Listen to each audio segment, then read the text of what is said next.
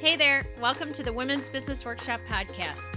I'm your host, Robin Walker, business coach, speaker, and accountability group leader. Here, female entrepreneurs and business owners like yourself can find help getting more focused and strategic in their business so that you can bring in more profit and get more time with your family. Today's topic is how to plan to be productive when things are busy, crazy, or unpredictable. I'm sure no one's feeling that right now, right? Things are definitely unpredictable right now, but we're getting through it day by day.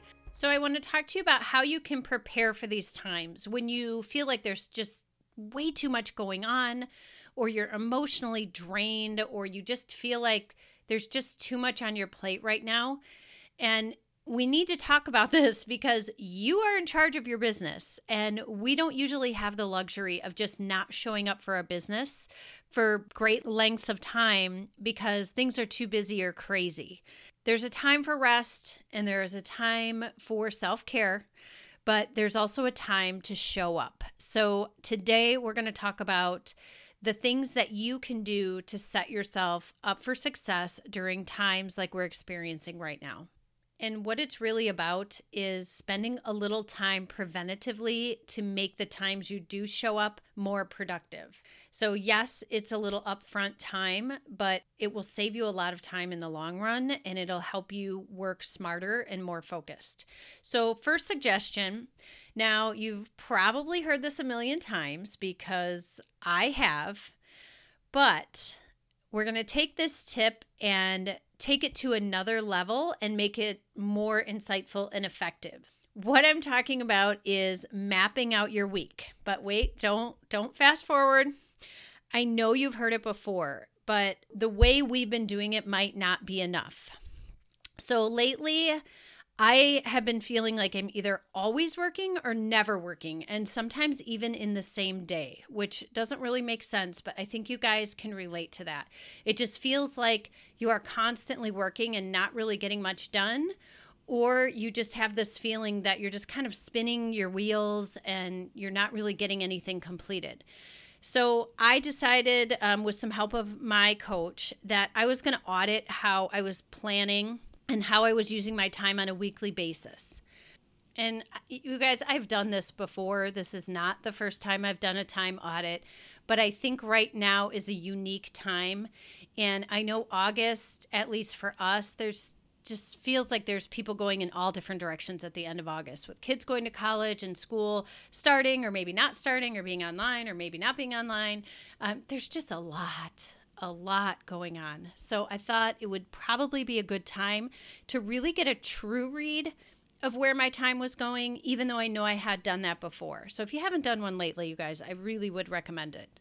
So after doing that and seeing where my time was going and why it felt like I was always working and never working at the same time, I got some good insights. So after that week, then I decided to approach planning my week a little differently. So this is what I did.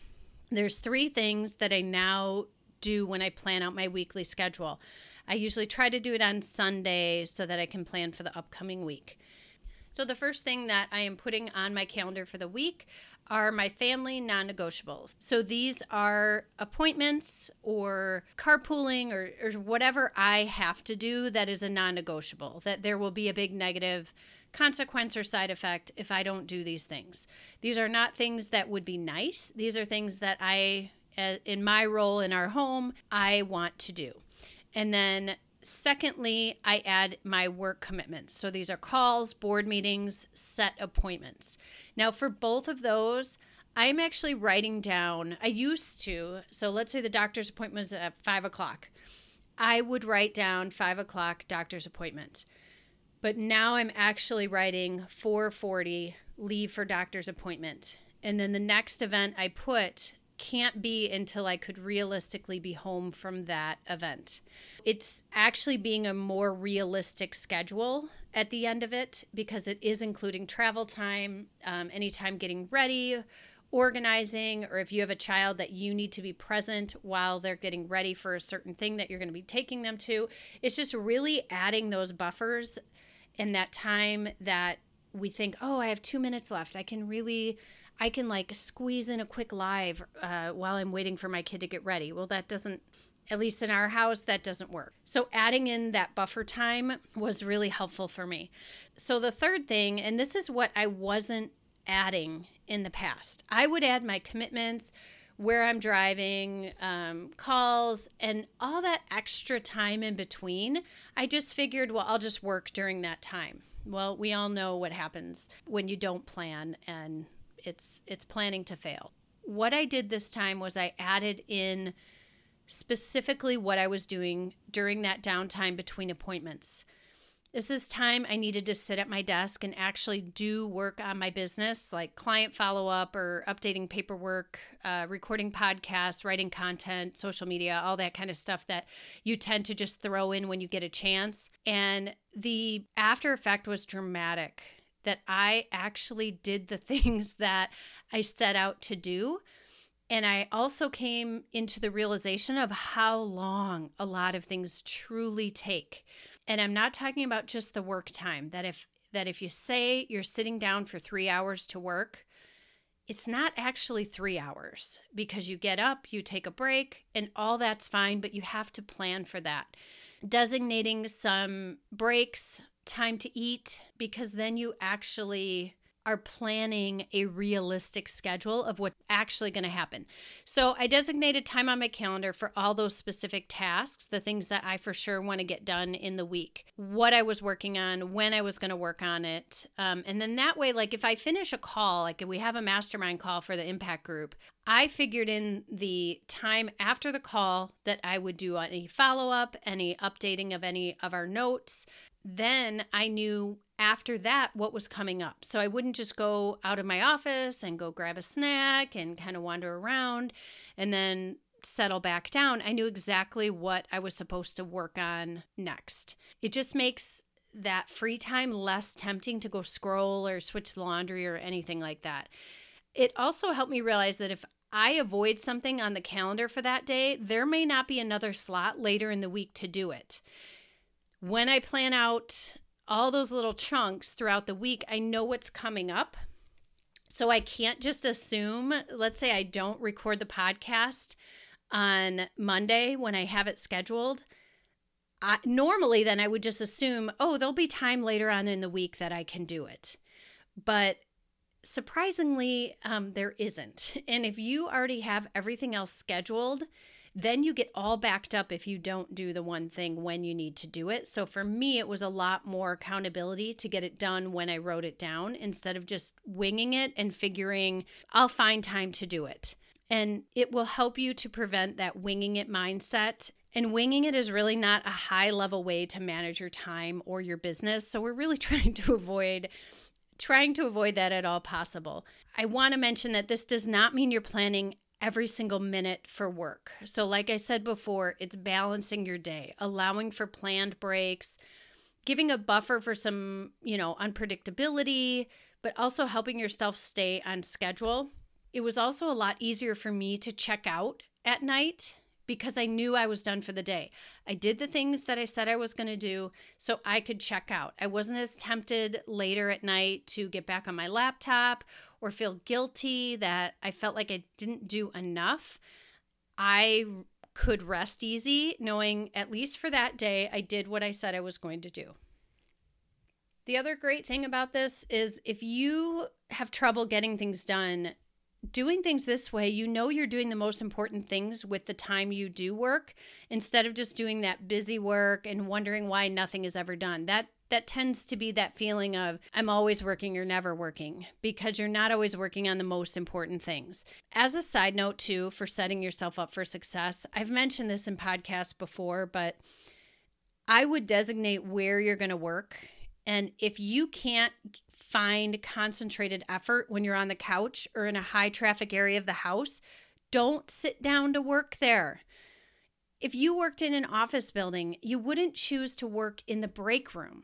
And that's like what it is when you work at the kitchen table and you have kids that are coming and going, and you would never do that in an office building. You would go back to your office space to do the work. It's kind of like in college. If you went to the library and sat in the general area, it was kind of like social hour.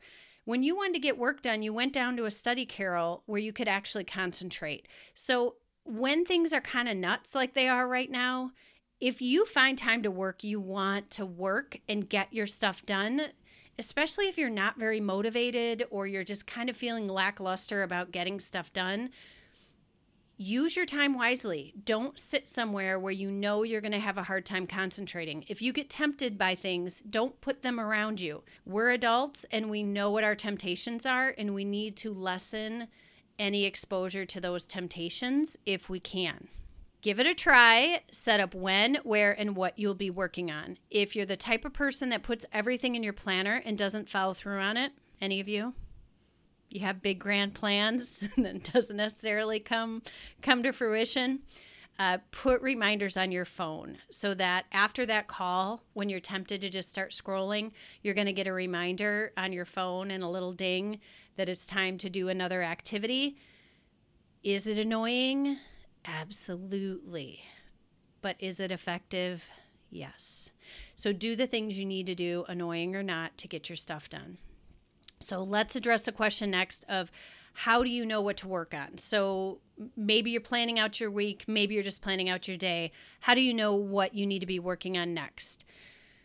So when you're feeling overwhelmed or short on motivation and time, like a lot of us are right now, less decisions are better. Keeping a hit list of 1 to 3 things you really want to work on or get done in a day is so smart. But I am talking little small things, simple steps, something you can complete in 30 minutes or less. The smaller, the better. And I'm not just saying anything, like any step, as long as it's small is good. It's not. You want steps that are getting you either closer to your goal or fulfilling commitments to your clients. The things you need to be doing right now, if you don't have a lot of time to work, you need to work smart.